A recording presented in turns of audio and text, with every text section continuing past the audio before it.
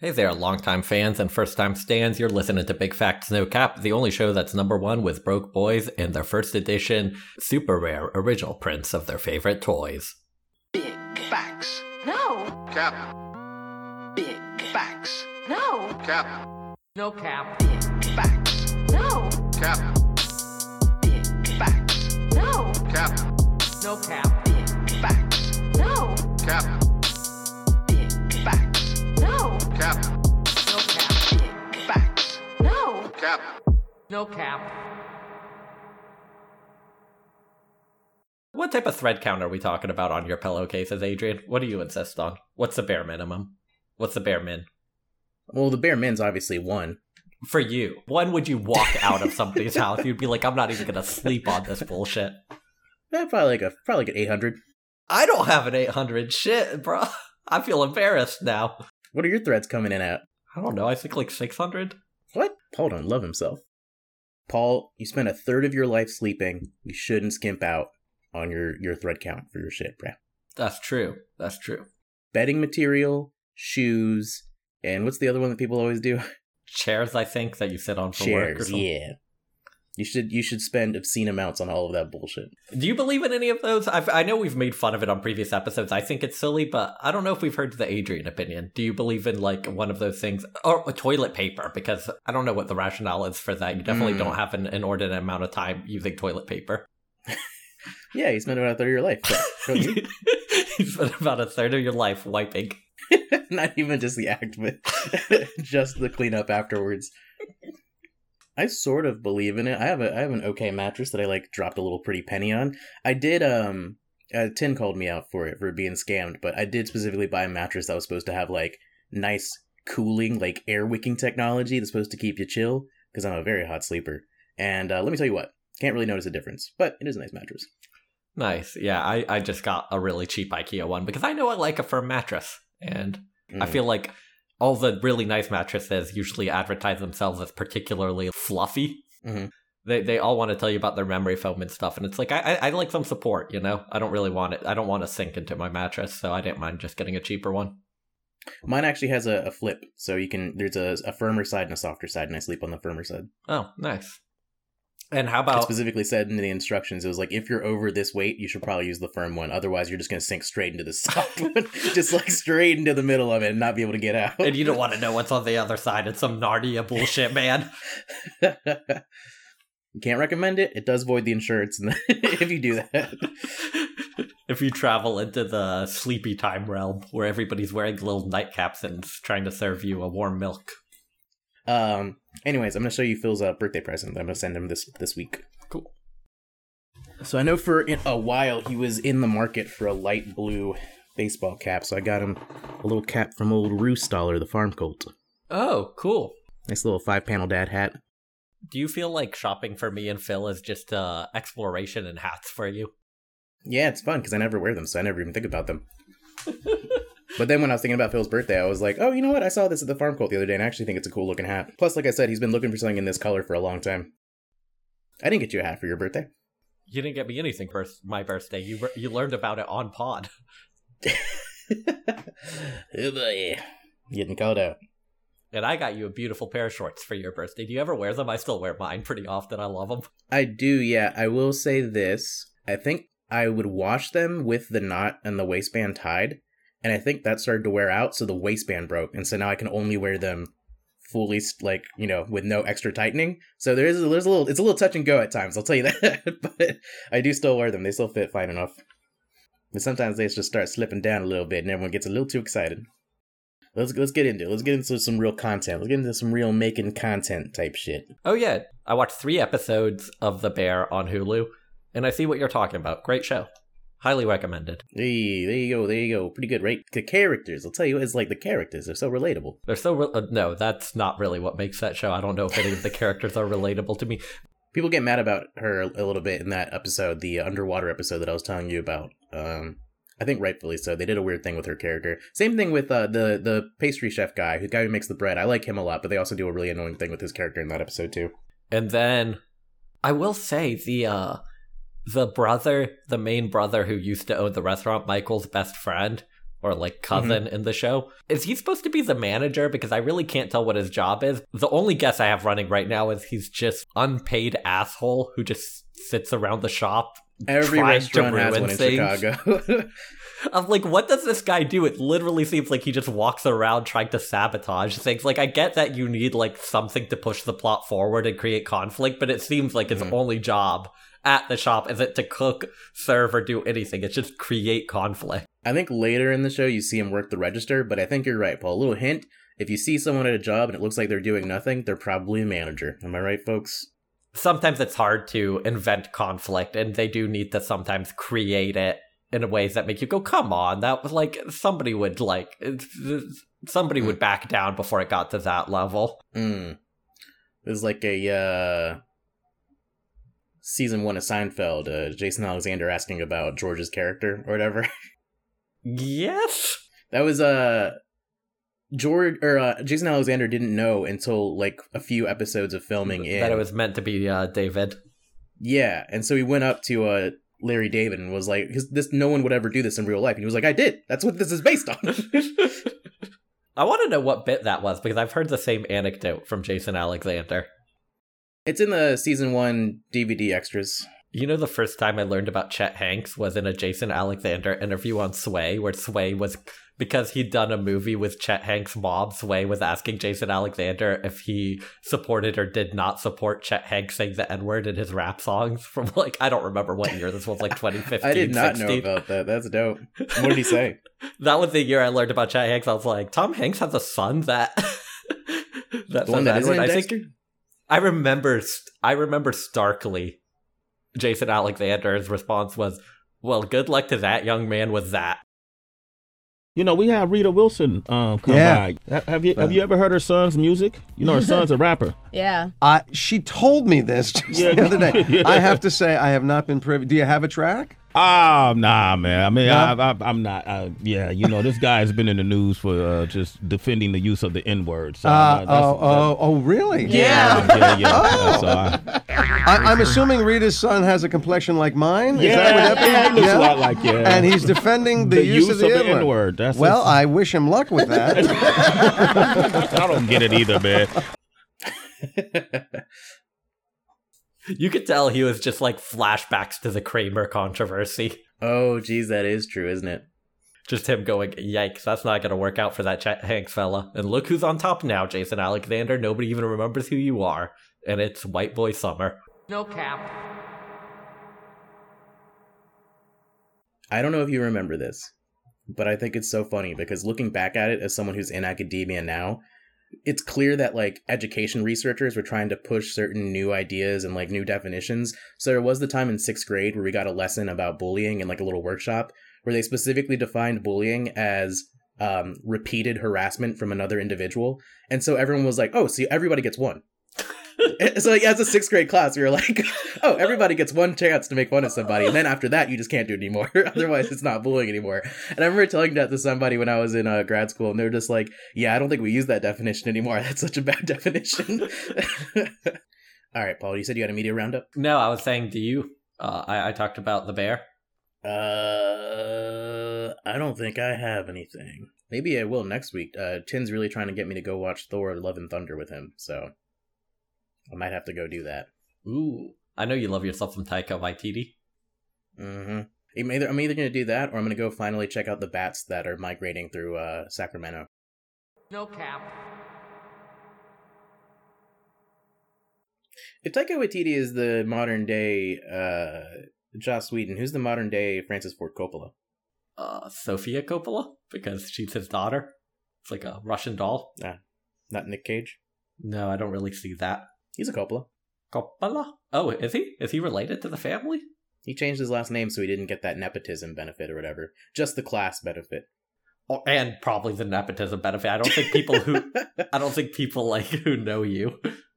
That's crazy. I didn't know that. That's wild. Yeah. Little FF for the day. Little fun fact. That's so cool. And Paul, can we end this segment with this? You're my national treasure. Oh, thank you. Because when I needed you most, you are hard to find. I'll tell you what. Wait, what? National Treasure. It was hard to find. Otherwise, it would have been a short film. That's why it was a feature-length movie. I don't know. I think if you could wrap it up in 2.5 hours, that's not that bad. That's not too bad. We should rewatch that movie. We should do National Treasure as a theme sometime soon. When I told Phil what the theme was for today, he was like, oh yeah, you guys have been joking about that. They're like, you guys are going to start doing that soon. At what point are you guys just both on pod going to kill yourselves?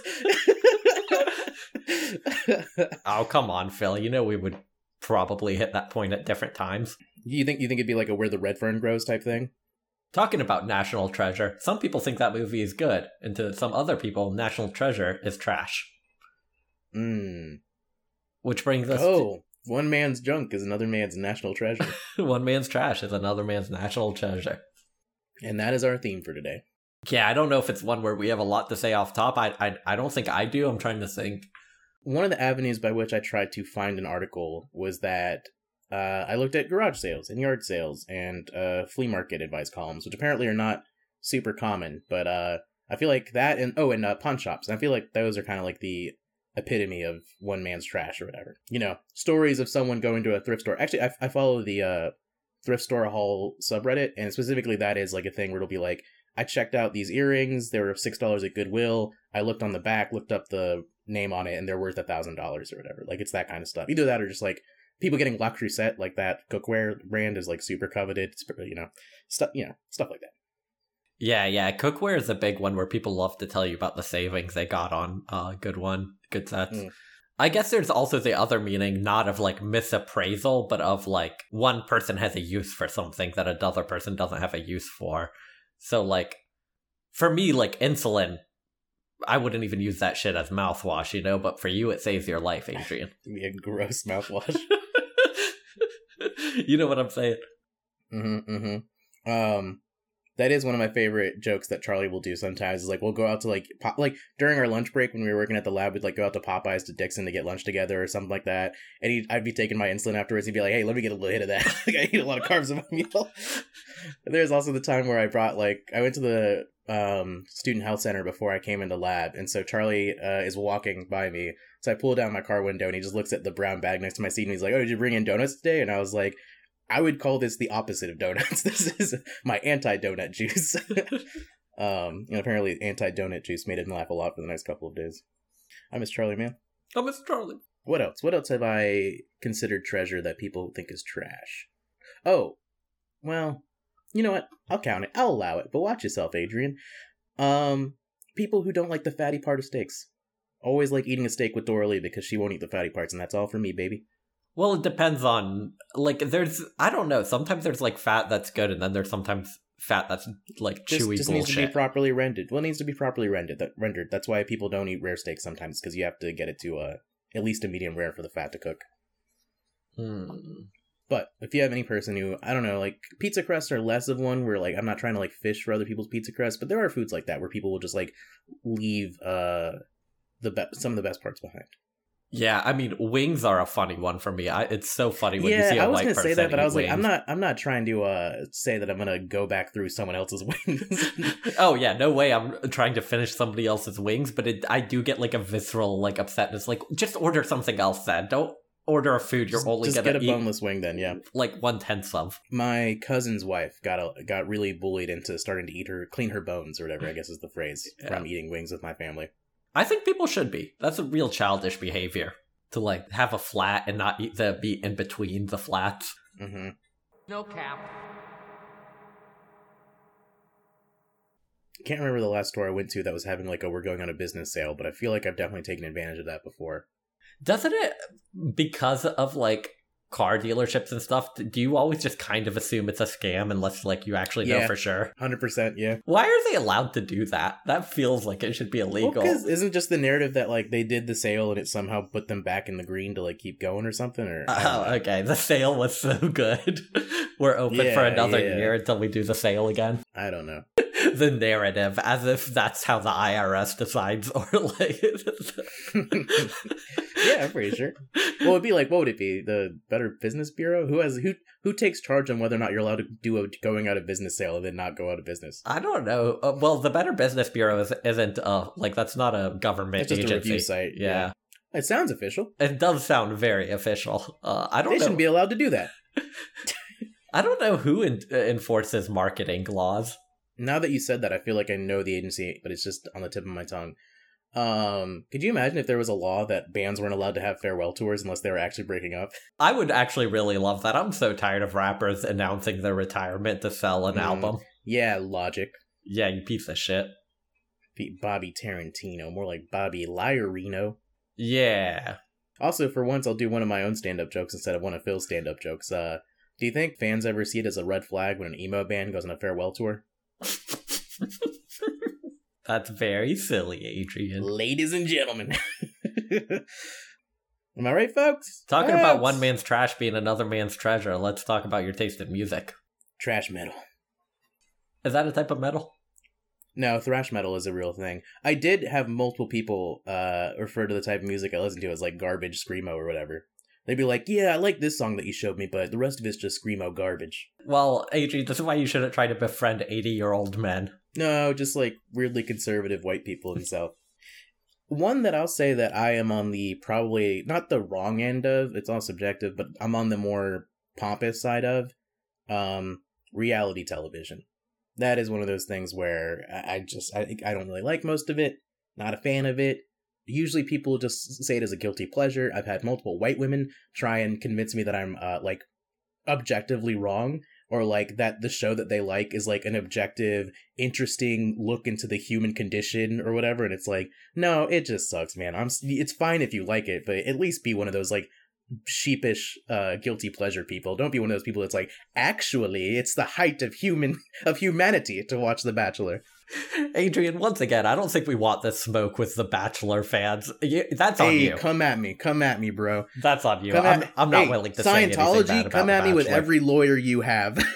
I feel like there's a good example somewhere in my head, but I can't think of. I'm trying to think of more physical.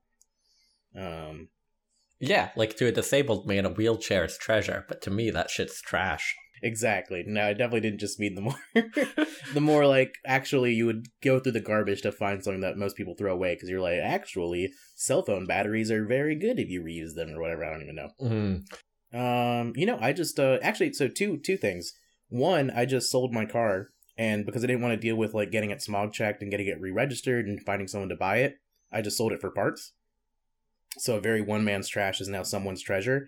And very much on the yin yang side of that, I also spent my Friday at the pick and pool in Sacramento looking for a car part that I needed. So literally just going through, it feels like a desert. I don't know why, because it's just like a huge gravel field with cars just, put up on like brake drums or whatever, or tire rims or whatever. And you just like go through, and I was looking for a part. And so anytime I saw a Nissan, I was just going through it, and I don't know. It feels post-apocalyptic for sure. It just feels like the beginning of a movie where like I'm in a dark cloaked hood, despite the fact that it's like 100 degrees out, and then just going through with these like little wire snippers that I have, trying to find the right wires that I need.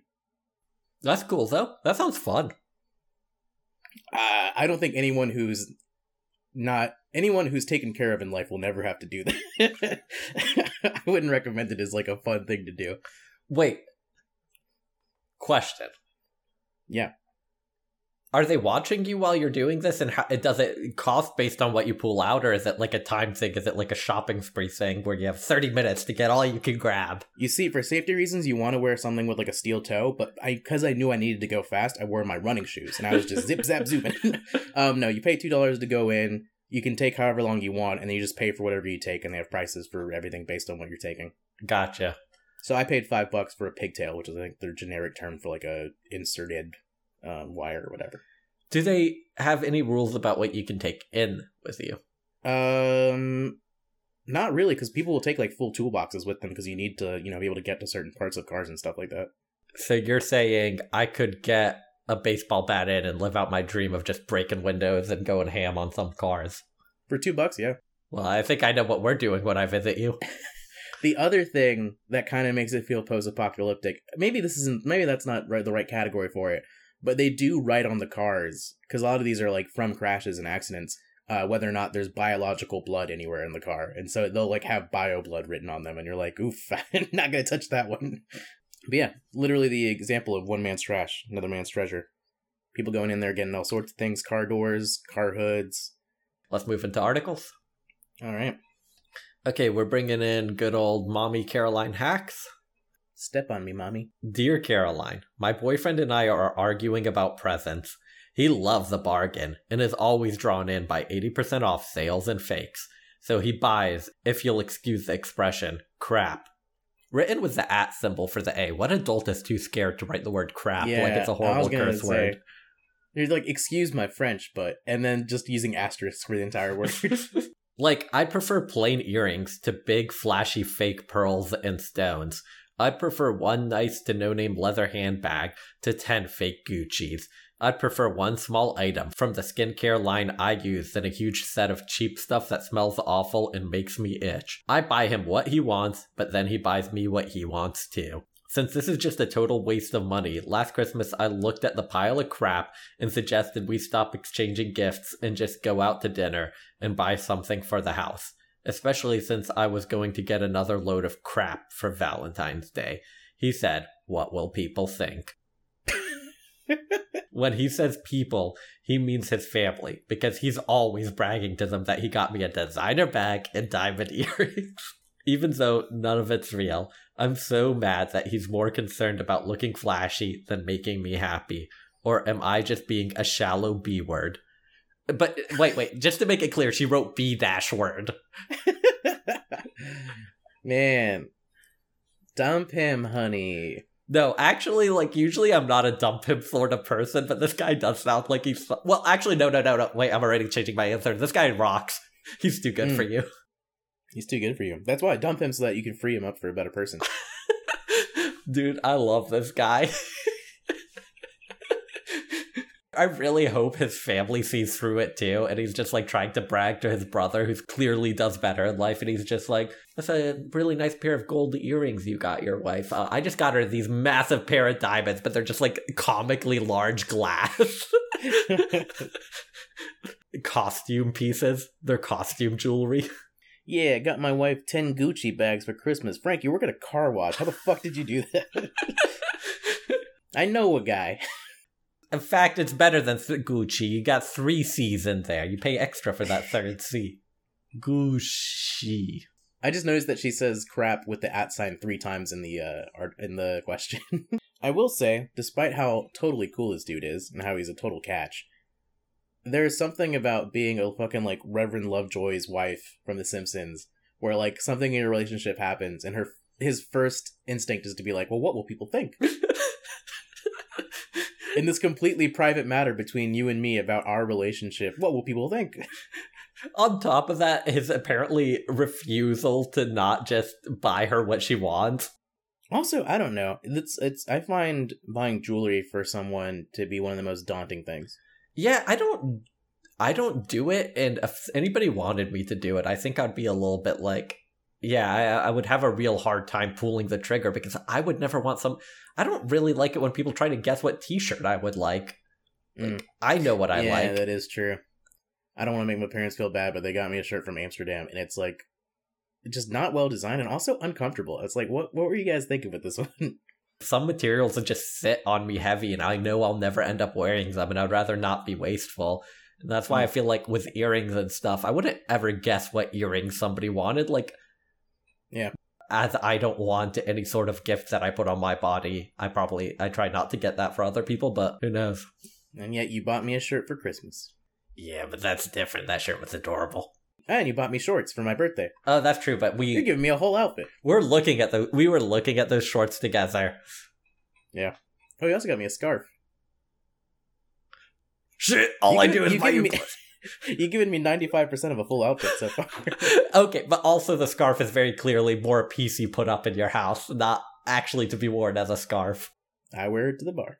Well, you've just proven me wrong, haven't you, Adrian? When Italy beat Spain in the Euro semifinals, I held that thing up like a banner, shouting with the other Italians at the bar. The other Italians. Including me. I was honorary. Okay, I will edit the sentiment to be that if I buy people clothes, it's not like a trendy or pricey outfit. It's a novelty piece of clothing. Yeah, it's not something I would really brag about. Like, I'm not going to brag and be like, hey, I got Phil a Weco sweater because I know he likes that place a lot, not because it's, like, the most expensive sweater I could find. Yeah.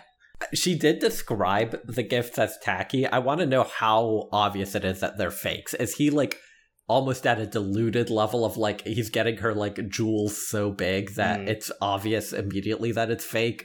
Is she doing, like, a Childish Gambino where she's got her Adidas on and she's whiting out the fourth stripe? Is she all about Tom's and he's getting her a Bob's? Yeah, I feel like if they say they should buy something for the house, this guy's gonna come back with a really ugly fake Pollock.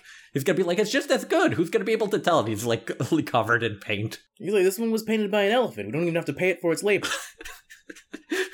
Is that a thing? Has somebody done a Pollock with an elephant? 100% sure. I think I watched a TED Ed video where they were talking about the debate over whether or not it's art if an elephant can do it, and their conclusion was, well, like, you know, Pollock did it first, so that's why it's still, like, commendable that he did it.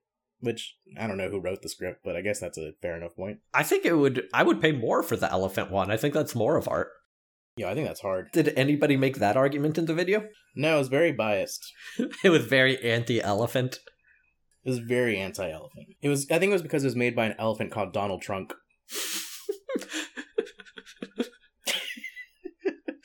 I think I've been on record saying with this before. With a little gold wig named Donald Trump. We gotta build a wall, folks, because the little white mice are coming after us, folks, and those are some bad hombres. All right, that's one of the fun facts we know about elephants. Now do one about how elephants never forget, and Donald Trump. I would like to, on this very special day, 9/11, never forget, because I'm an elephant, to even the haters and the losers, wish a wonderful day. All right, now do Donald Trump talking about how they're one of the only animals that bury their dead. I, Donald Trump, am the least racist person you know.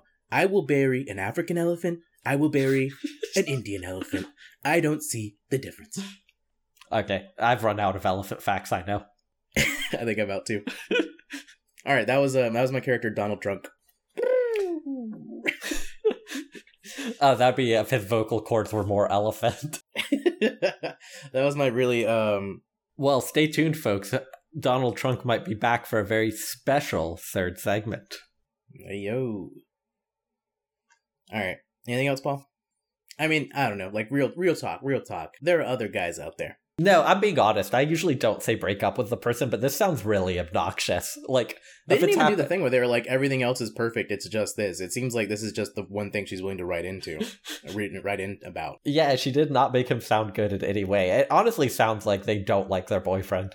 There's something really sad about the fact that she so explicitly knows that it's because he wants to brag to his family. Oh yeah, we didn't even touch on that part. It sounds like she thinks he's lame, right? There's some, because I don't know, if I said that about somebody, it would be me basically saying that I think that person is corny and sucks. If I was like, I know the only reason they do this is so they can brag to their family. It could also come off as compassionate, where like he's considered the loser of the family, and so it makes him feel like a big man to be able to get his girlfriend these kind of presents. I still don't. I feel like if your girlfriend's saying that about you, man, she pities you. Like, I don't know. Is that really like a good dynamic for a relationship? If one person pities the other and thinks they're a loser? Hey, sometimes if you're trying to swing up, you gotta that's the angle you gotta play. Fair enough. And I know you're always trying to swing up as a short. I pretended to be in a wheelchair for like 9 months for a relationship. All right, you want to hear the answer to this one? Nah, I'm good. Why would you be mean to Caroline like that? What's Caroline gonna say that I don't already know? I looked into the eyes of God and all I saw was fear. If she started like that, that would be hard. I don't see why he's the one not listening to you or caring what you like, but you're the one who's in the running for B-word honors. Just know.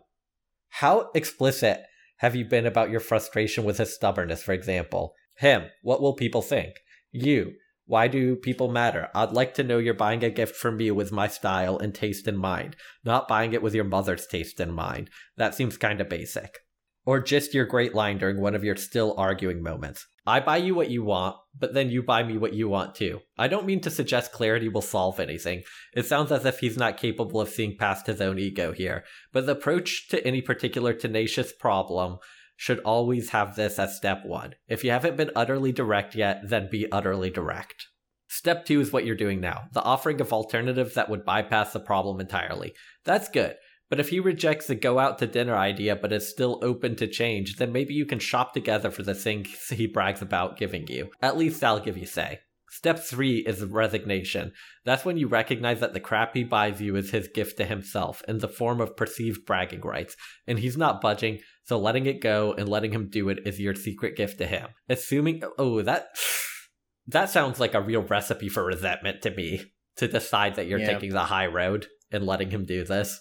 Because then you're never, like, every time you get him a gift and then he gets you some shit you don't want, you're gonna be upset. Yeah. Being a martyr is never a good idea. You're just gonna grow to resent the other person. Either that, or then you make it a two-way street of contentment where you just start buying what you want for him, which just makes it all... Just do step 2. Just go back to just go to dinner. Do that instead. Assuming that you want to stay with someone who can't manage, even with explicit instructions, to care what you want.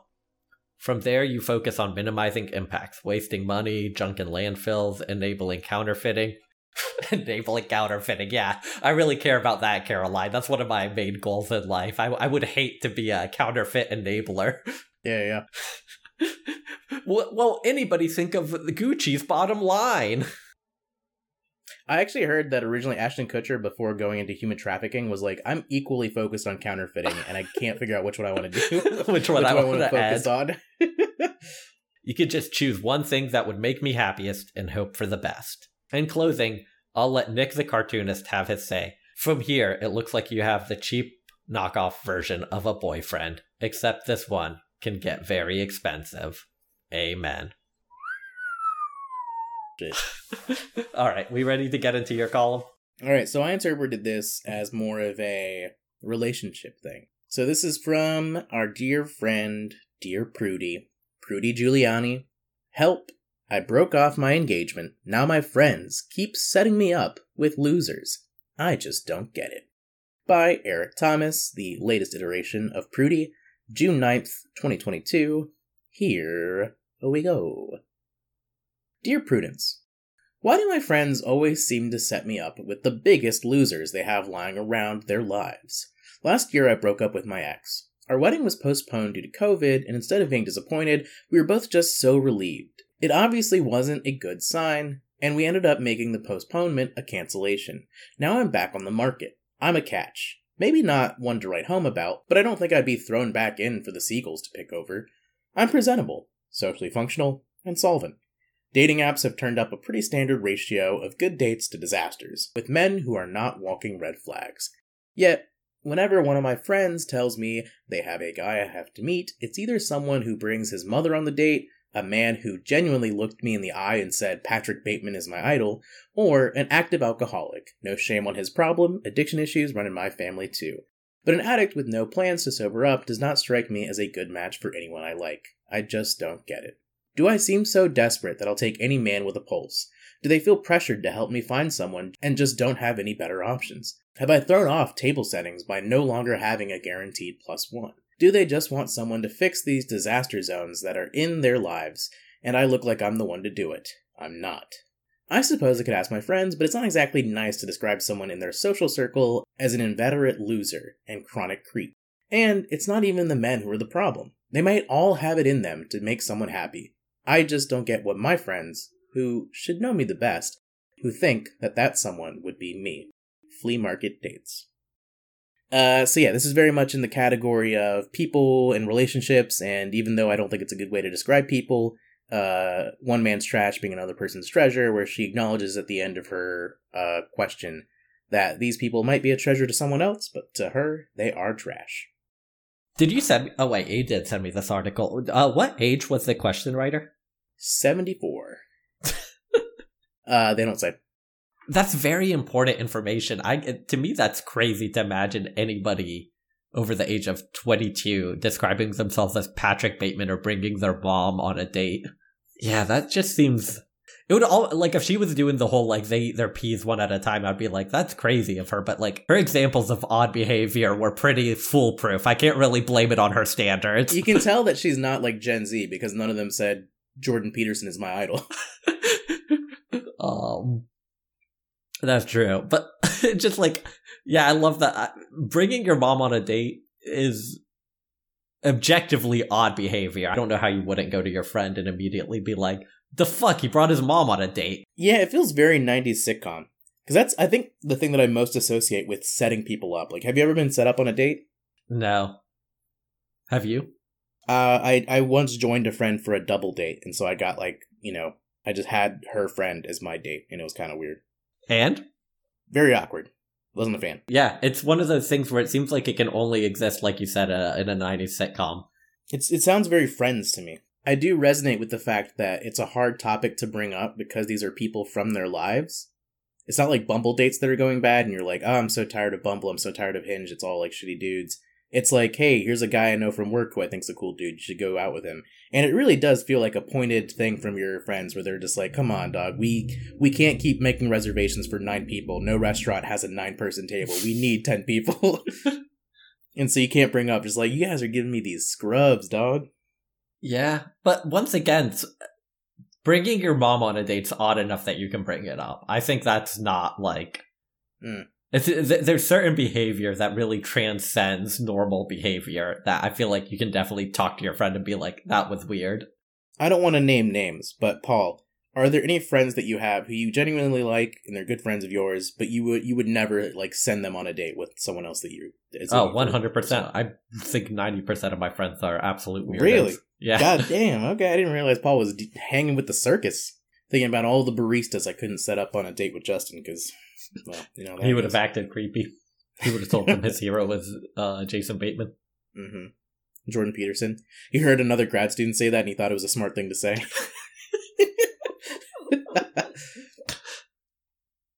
Do you think the question asker, and this is completely based off the fact that the image they decided to pick was a Getty's image with a black woman, do you think this is one of those things where they're just setting her up with, like, she has a particular identity and they're just setting her up with any guy with that same identity, so it's just like, it's just like she's a black woman, they're just setting her up with any black guy they know? What would be another one, like an identity where people would be like, oh yeah, we're just like, I know somebody else who's, maybe she is a particular religion, like, imagine if you knew like a white Buddhist. If I met any other white Buddhist, I'd be like, you two should date. Seem like a perfect match. Adrian, if I ever met a Guatemalan cutie, you know I'm getting her number for you. Thanks, bro. I'm trying to keep the ethno state pure. But do you think there could be like, maybe she even has one really particular interest that's super unique. Like maybe she's like a rock climber. She's really into something like that, and they're just like setting her up with any person they know. Are you trying to get me to set you up with Dorley again? Is she into rock climbing? It's one of her new things, yeah. Really? That's pretty cool. That's a really good full body exercise. I think there's potential for that. She should rack her mind for if there's any like connecting factors between these men. The other thing that might be really popular in that is like, oh, she works a weird job where she works the graveyard shift, so she needs someone who also works that kind of job, you know? Or tall people. Or short people. If you're a specific height, I feel like people try to set you up with other people that height. And what people don't understand is, like, I'm trying to, like, climb on a girl, you know what I mean? I'm trying to be a mountaineer discovering every crevice. Adrian wants to start at the bottom, and he wants to work his way up to the kiss. Exactly.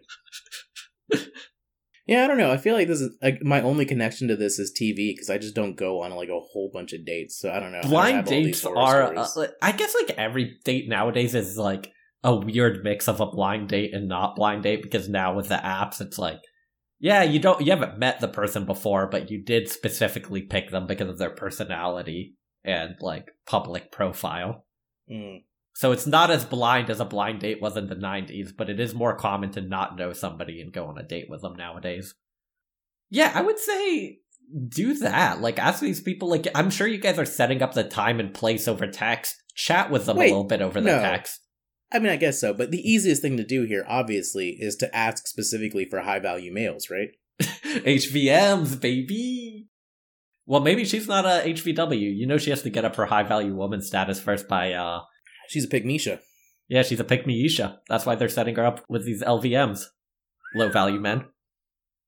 She needs to get on female dating strategy, which is hard now that they shut down the subreddit and only opened up the website. You just gotta pay for the subscription. You just gotta pay for that subscription, baby. Which is worth it if you're trying to find love. It's definitely not predatory to tell people that they're going to find love from following your advice. And then your advice is mostly to Be transphobic. be transphobic and break off all relationships with family and friends who don't tell you that this new cult you joined is cool. So we can't make fun of The Bachelor, but we can make fun of female dating strategies. Yeah, she needs to text these guys more beforehand. Whatever line of communication they got to set up the restaurant date and time. And if their friend is doing that, you need to say, no, let me just text them for that. And then you need to, do a little bit of a over-the-text personality test. Just, chat with them a little bit. See if there's any chemistry. I have 2 ideas, all right? So one is a famous advice column that we probably should have done at some point, but we never did. But it is that advice column about I go on too many dates, so the thing that I did is I invited 20 guys who I matched with on Tinder to just all come to the same cafe, within the same hour, so I could just, speed through them. So you could do that.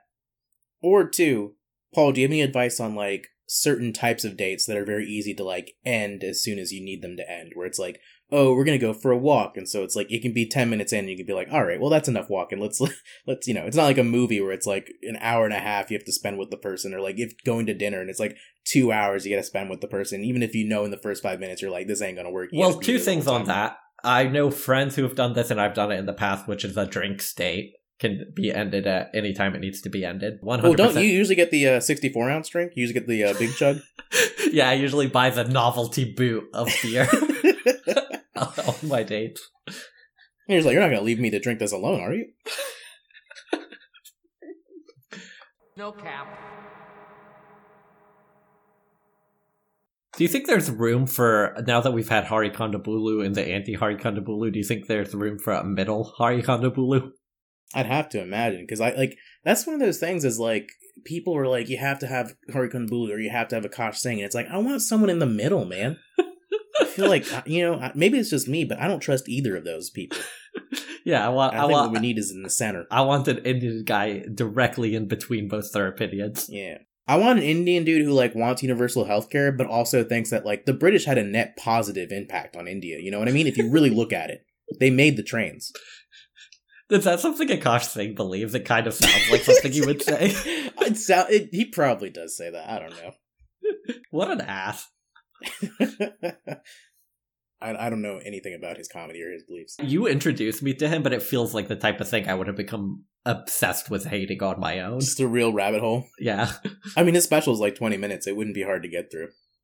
Yeah, and honestly, a lot of it, don't have to, pay attention a lot. It's not, difficult material. Yeah, it's kind of like how Phil and I have been trying to follow the controversy around Brendan Schaub, the UFC fighter who became, a Joe Rogan... Yeah, Fighter and the Kid. What? Isn't he one of the hosts of Fighter and the Kid? Maybe, yeah, I don't know. He does a stand-up special that, again, is 25 minutes.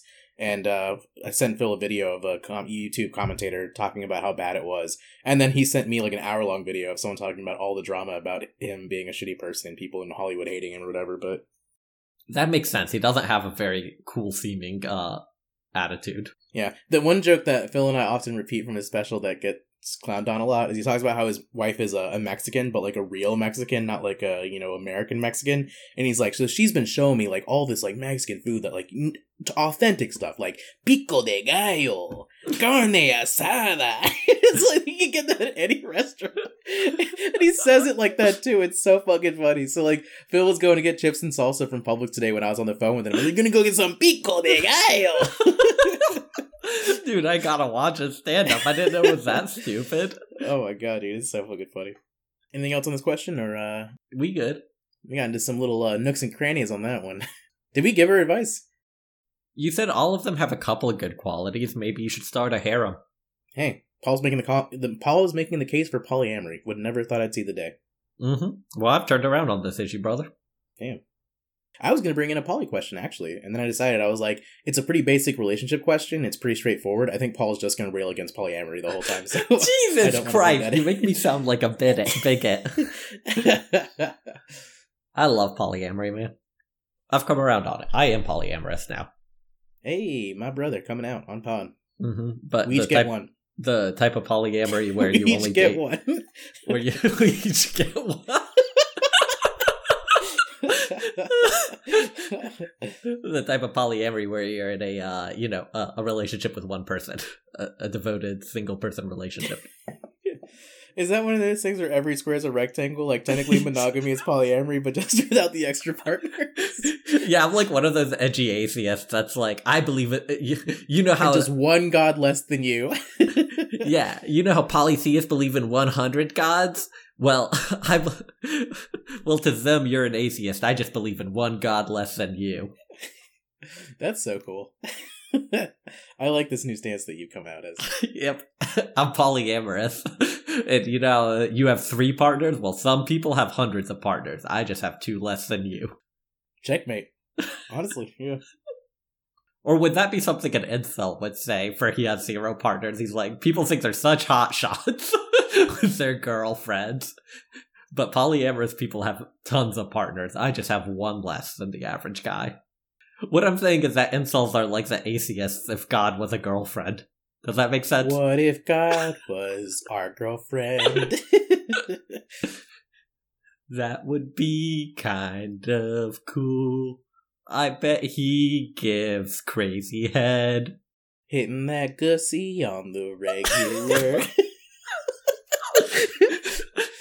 What if God was our girlfriend? Just a slut on the bus. Only do anal on December 25th. It's their birthday. Wait, why would you expect your girlfriends to do anal on their birthday, Adrian?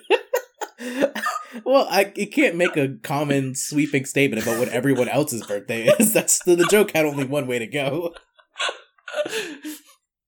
And yes, I think it's disgusting and deviant, so they have to force me into it. Oh, okay, somebody's been reading their FDS. Oh, is that also a part of their ideology? Dude, I should send you the tweet. Yeah, the one where they're like, if a guy has done anal with even 1 girl, you should never blow him because his dick will never be clean again. They're just the character Nick Kroll does in The League. Forever unclean! That's tight. That's why they're also really biphobic, right? Yeah. Well, if men are bi, women are Right. Women are allowed to be. That's cool. They're like the hip-hop community in that way. Oh my god. Have I read the answer yet? Should we read this answer? We're having fun, folks. Alright, at least this is a very short answer. It can be really disorienting meeting the people our friends think we would hit it off with, but it's not necessarily a referendum on our own worth, or the worth of others. Matchmaking is a skill, and frankly, most people don't have it. Even if their intentions are good, and they know you well, they're probably not putting that much thought into setting you up. And this isn't a callous thing. It just means that they're not looking or thinking that deeply about what it takes to make a happy couple. When it comes to friends, we often overlook or forgive the things that we wouldn't in partners. So your friends may think that these guys are fun, interesting, what have you, but they're not spending 2 hours having dinner with them one-on-one. I don't think it's about you or about the guys. Let's assume that your friends have good intentions but are bad at setting you up. In the future, it's probably in your best interest to tell them you're happy being back on the market on your own. No more setups. Yeah, I think she's right. Don't take it personally. These people are not, like, explicitly thinking about this that much. I think Prudy makes a very good point that we didn't make, which normally doesn't happen. Usually we hit everything by the time we've talked about things for an hour. Yeah, it's totally different to be friends with somebody and then to be with a partner with somebody. Like, there's so many things that I probably overlook in my friends where I'm like, well, I'm not, like, married to them. Who gives a shit if they do this or whatever? Yeah. So that's probably a huge part about having the skill set of knowing who would actually get along in a partnership. Mm-hmm. Like, Adrian is a great friend of mine, but he eats his peas one at a time, and if we ever went on a date, that would be a big problem. Adrian has man hands, and I'm like, what sort of man has man hands, you know? They're natural, and they're all real. All right, Adrian, are you ready for our third segment? I think we all are, yeah. All right, one man's trash is another man's treasure. So we're going to evaluate the biggest thrift store, the 20 most incredible thrift store finds. Ooh, okay. So this mirrors what I was saying in the beginning. Yep. The challenge for you is to get it within 20% of the appraised value after I tell you what the item is, how they found it, and what they purchased it for. Okay. So are any of these how they found it going to be like an archaeological dig, or is this all just I went to Goodwill and found something? They're literally all I went to Goodwill and found something. Okay. Some of them actually don't mention that, so I'm sorry for the ones that don't mention that. But they do all have a little story with them that's kind of interesting. So more than being a quiz, there's also the benefit of A this. narrative component to it. Yeah. There's a lot Like of an IRS form. There's a lot of little great stories. I am going to say, I think it's it's like the main compulsion for watching shows like Antique Roadshow and Pawn Right. Stars is basically there's something in our brain that lights up when we see something kind of cool and interesting and then get to see a big number next to it. Mhm. So hopefully that'll light up that part of your brain for some of the audience. All right. Okay, first off, we have a Zachary from Columbus, Ohio. In 2012, he came across an old Wait, post. Zachary from Columbus, Ohio? Yeah, Zachary Bodish. Zachary I was about to Bodish. say, that was almost Dorley's boyfriend, like to a T. Okay, his last name wasn't Bodish? No. Oh. It's Bleep. We should probably stop saying people's full names on the pod. He found a old poster in 2012 of a Pablo Picasso art exhibit. A poster for a Pablo Picasso art exhibit. Thinking it was a cool reproduction, he bought it for $14. After looking closely at some red markings on it, he realized he had a signed Picasso print. Can you get 20% within 20% of the value that it was evaluated at? I like how this is you just trying to prove me wrong from last episode about my theory that signatures don't add values to things. I feel like this is you just really hitting that home. Also, $14 for a poster at a thrift store, a little overpriced. This guy really took a risk, I feel like. That being said, I bet the actual price is $2,400. It was $7,000. So you are not within 20%. I'm in the bottom 20%. No? I just kind of wanted to see if that would work. I don't really know what else said. All right, next up, we have an art dealer and collector, Laura Stouffer, enjoyed nosing around secondhand stores. In 2007, a visit to a shop in Somerville, South Carolina, she found a print of a painting from the mid-1800s. She bought it, took it home. It doesn't mention what price she originally bought it for, but behind the art and its cardboard backing was an original movie poster for All Quiet on the Western Front, the 1930s movie. Wait, what? Yeah. Why did they list her credentials and it ended up being like an accidental thing anyways? Maybe she insisted to be part of this article. Okay, so it's the movie poster for All Quiet on the Western Front. From when? 1930. $16,000. Oh, I have to do the math. No, Oh, you I are bet- not within 20%. I bet all my money on this game. I'm ruined. Sorry, it was $20,000. Your $16,000 does not put you in 20%. I'm starting to realize by doing the math in my mind that 20% is not that much. Did I do that? Because 10% would be 2,000. 20% would be 4,000. Wait, no, that means I was in 4,000, right? Yeah, okay. Yeah, no, you're right in there. You get the point. Oh, thank God, my children can eat for one more day. All right, 1 point for Adrian. The couch was its own art collection. A German student was literally sitting on a fortune. Should I read the jokes they included in this article? Yeah, those are good. In They worked hard on 2006, she bought an old sofa bed at a flea market for $215 in Berlin. Once again, this is about finding a secret valuable thing inside of another item. When she Yeah, finally I can pulled start tearing stuff apart whenever I buy them from thrift stores. Once she finally pulled out the bed, she found a painting inside. The Kunstkettler auction house told the Associated Press the work was preparation to escape to Egypt, painted by an unknown artist in the early 1600s. So do you want to guess how expensive that painting in the sofa was? Painting in the sofa. What was it from? 16th century? Yeah. I don't know if this is true, but it feels like we're going on an upward scale. So I'm going to say 30,000. That would put you within the range of 20% because it sold for $27,630. Are you going to make the quiz really easy by admitting right now that it is on an upward scale? What? No. Okay. So we have a real diamond in the rough Sotheby's in 2017 auctioned a diamond ring that the owner had bought decades earlier at a London junk sale for $13. Who's paying for all these things in Europe with dollars? Maybe they're converting it. Maybe, do we need to check the price of dollar to euro conversions from like 2000? No, because that messes up my 20%. Also, inflation. I don't. Due to the low price of the ring, the buyer had always assumed it was costume jewelry. Once having it appraised, she realized that the 26-carat diamond cut in the 1800s was worth how much, Adrian? Diamond cut in the 1800s, bought for 13 euros or pounds, 50,000. 455,000. No points. Oh, okay, all right. Are you skipping around the article now? This was going in ascending order. Billy the Kid did a photobomb.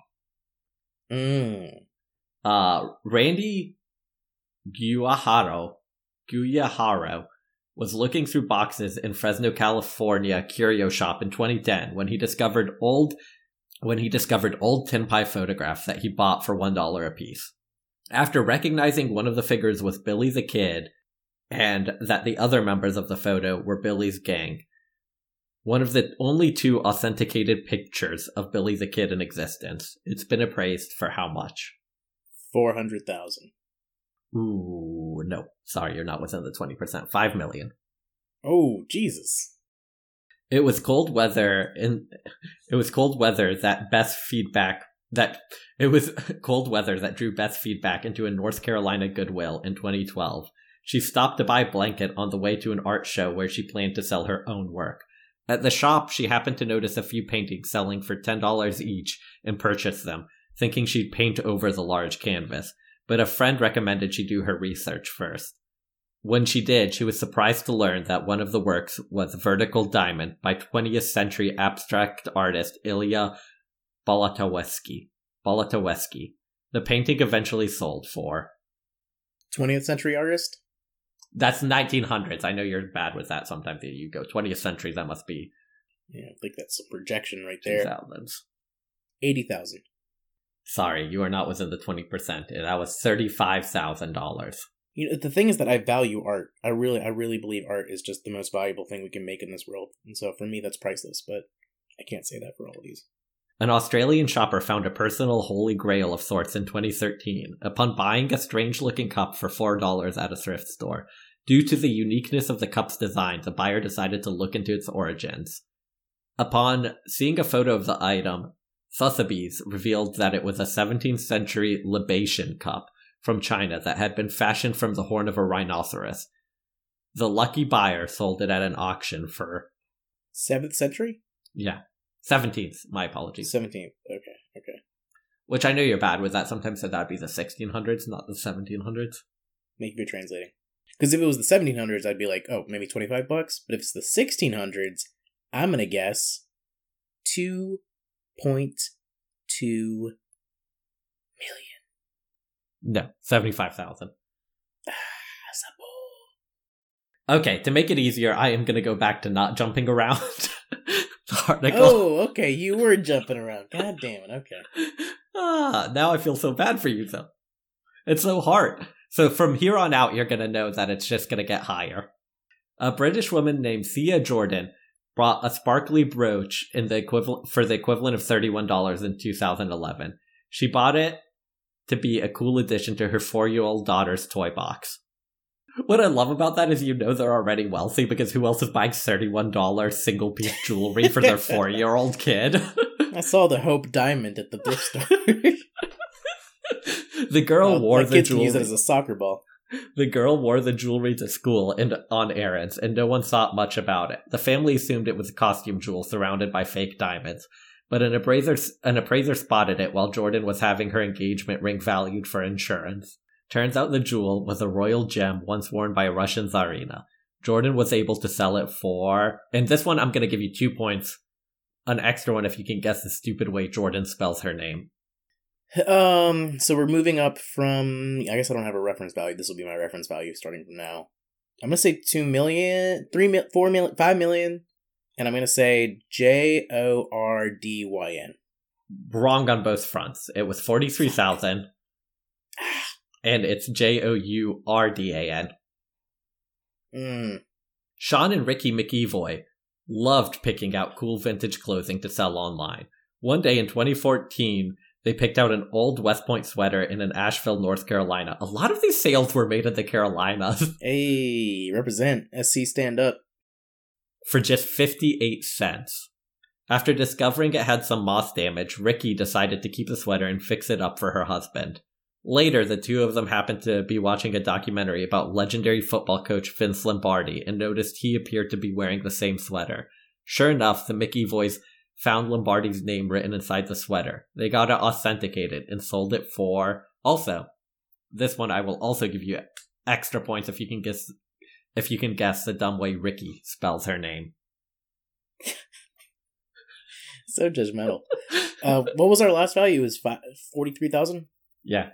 I'm going to guess 60,000. I'm going to guess Ricky is spelled Rick-E.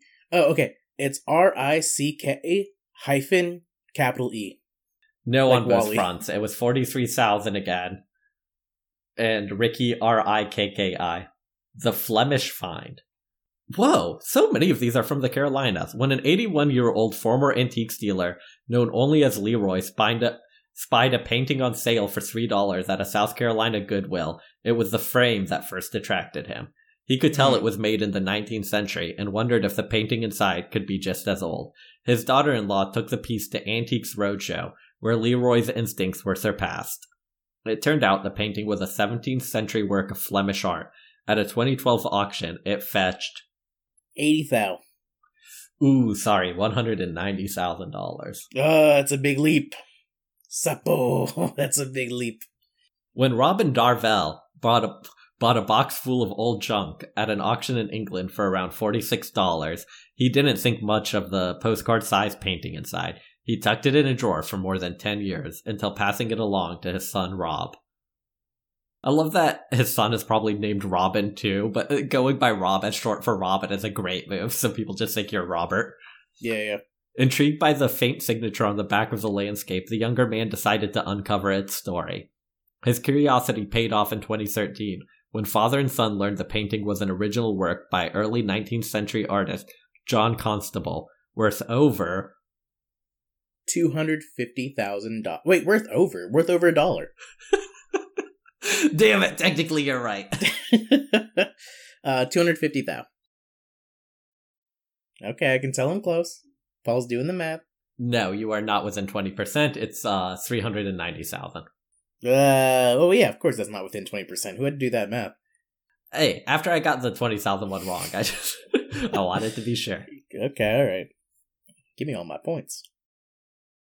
Precious parchment. When Michael Sparks was browsing at a thrift store in Nashville, Tennessee in 2006, he found what he assumed was a reproduction of the Declaration of Independence. We're going national treasure on this. Okay, my man. The copy seemed incredibly well done, so he purchased it for $2.48. After doing a bit of research, Sparks discovered that he had no ordinary copy of the historic document. It was in fact one of the 200 official copies commissioned by John Quincy Adams in 1820, and only the 36th ever discovered. Wow. Sparks sold the parchment for a price that should help in his personal pursuit of happiness. How much? Oh, yeah. Alright, that joke wasn't worth keeping in there. $600,000. You are not within the 20%. It was $477,000. Really? Just that much? Yeah. Damn, I feel like Americans are crazy about their constitution. Adrian's like, I'd pick one up tomorrow if I wanted to. That's not a big deal at all. No, I gotta go find one. Ooh, Adrian, this is something you're actually a certified expert on evaluating the price of and the quality of. So I'll even let you see a picture. Okay. Oh, it's a teapot. Just, how much would you pay for that teapot is one of the It's things. the landscape picture of a teapot where not all of it is in frame, not your ordinary teapot. I would guess about $806,000. Oh shit! I left that in frame. You piece of shit. No, I didn't. No, I didn't see it. I promise. I promise you. I did not see it. You piece of shit. This is like when I play cards with Dora Lee, and she gets mad for me pointing out the fact that everyone can see her cards because she holds them out so that everyone can see them. And she's like, well, just don't look. Just don't look then. It's like, I didn't realize they put a blurb at the picture that had the price in it. Well, good job, Adrian. You've proved the game wrong. You proved that I was an expert in that. That's a minus 1 point for cheating. You're back at 2 points. But let me tell you the story behind this one. A bargain hunter who picked up a teapot for $20 at an online auction was shocked to find that it was no run-of-the-mill piece of porcelain. What the buyer had was one of the first pieces of porcelain created in America. It was the work of British potter John Bartlam, who was a highly regarded artisan nearly 250 years ago. Though broken, the teapot sold at a 2018 auction for $806,000. Is that not far enough in the past that, like, if he was a potter, his name had to be Potter? Or were we past that? That's so true, man. I think we were past that. Okay, that makes sense. Because I wouldn't trust that. I don't trust like that. Terry Horton bought what she thought was a huge, ugly painting for $5 as a gag gift to cheer up a friend in 1992. Though the friend found the thrift shop find hilarious, she had no room for it, so Horton took it back home. When she tried to unload it at a garage sale, an art teacher told her that she should check it out to make sure it wasn't a Jackson Pollock. Horton ultimately hired a forensic specialist who found a fingerprint from the famed splatter painter on the piece and traced the paint to his studio. Horton has been offered blank for the painting, but she wants blank. So how much has she been offered for it? Oh, what was our last value? 806,000, which I got right on the money. She's been offered 1.2 million, but she wants 1.5. Ooh, you are not within range. 9 million, and she wants 50 million. God damn. What? Who gets greedy like that? Like, come on. That is insane. Like that's not life-changing money, and it's like, nah, I don't get out of bed for less than 50 million now, dog. Yeah, you paid $5 for it. Like, what a weird... Like, you're gonna die at some point. Sells an ugly painting that you thought was funny how ugly it was. Jesus Christ. God. And also, I totally get that. I was gonna say this earlier, but I think I decided, like, oh, we'd already moved past the conversation. I think Jackson Pollock, really ugly paintings. I don't know, like... The whole argument about he did it first doesn't resonate with me. I like modern and abstract and weird art. I don't like his modern abstract weird art. That shit looks stupid. Yeah, I get that. At a garage, this is the last one. This is the highest value item for sale. Okay.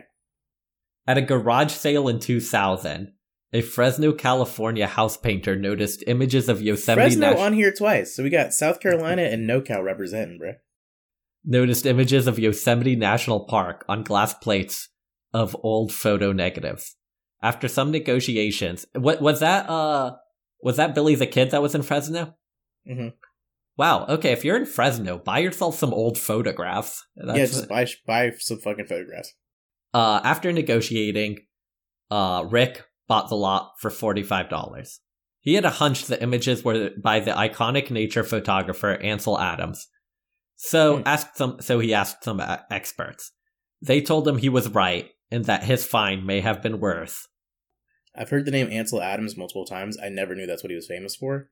I'm gonna guess his work is worth 200 million. You are right on the money, Adrian. Am I really? Yeah. But 2 points. Sure. You've got 5 points of the 20 potential points. But the Ansel Adams Publishing Trust disagreed and sued him for selling prints made from what he referred to as Adams' lost negatives. The painter eventually had to stop using Adams as his name. So, he didn't actually make the 200 million. I guess he sold a couple for some high value, but he didn't get to sell the whole collection. That would have been worth that much. Because they were saying that it wasn't authenticated, or what were they saying? Yeah, but they disagreed with the experts he had authenticated, and they sued him over their disagreement. And I guess they.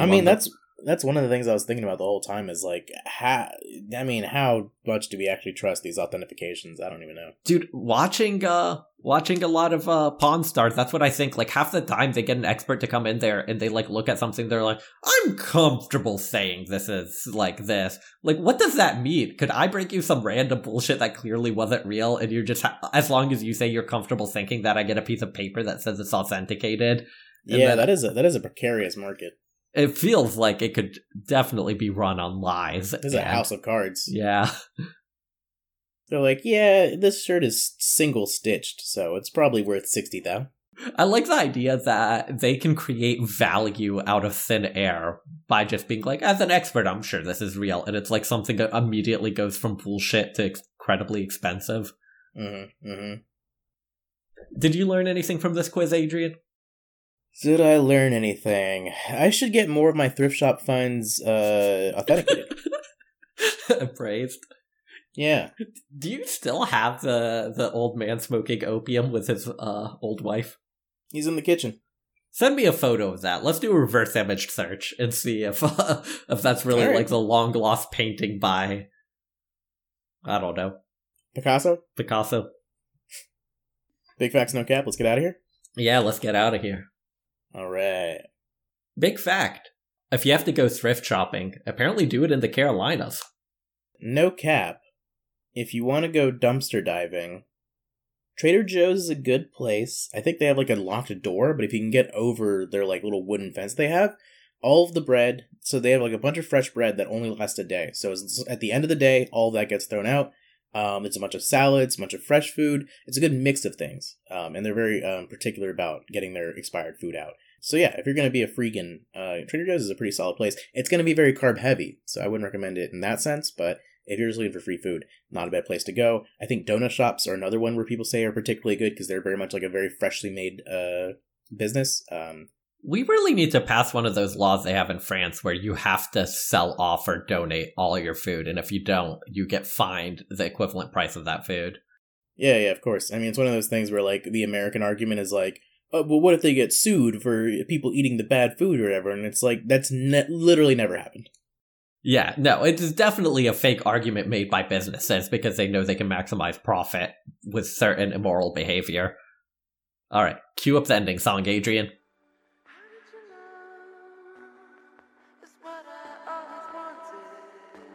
You know, I always wanted to be the best. You know, I always wanted to be God.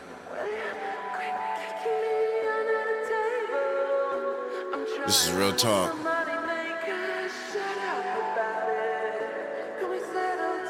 Slow B, yeah. My new name is Space God. Ice cream paint job. Only come out in the dim lights. Vampire shouts out to AE. I'm riding in that 6-0. Move fast, stick slow. Think fast, talk slow. Dude try to play me. Leaving with his bitch broke. Sorry for the cuss words. Fuck that. Curse mode. Bruh did things. Should've been in the hearse for. Now I'm spitting rap shit. Gave me something to live for. Hit him with the P9. Better make his ribs show. Rap game is too fake. Real niggas lay low. Word around town that you living with a halo. Bet I got killers putting cash on Halo. No Xbox, shouts out to 2, baby. Free 2, baby. Free Rocky, bitch. Free Rocky, bitch. Free 2, baby, bitch. Feel me? Yeah, bruh, think I'm gay cause I'm grinding in my tiny pants. Bet I'm the only goon nigga in these tiny pants. Sending off shots, kick back, make your wrist jam. Fully loaded thing on my arm like a wristband. You don't want a Space Jam, you better off to vacate. No, it's no template to touch this. 6 kiss reckless, hands around your neck like a necklace. Leave him screwed and chop, have him thinking he in Texas. Nigga, yeah. You know what I mean?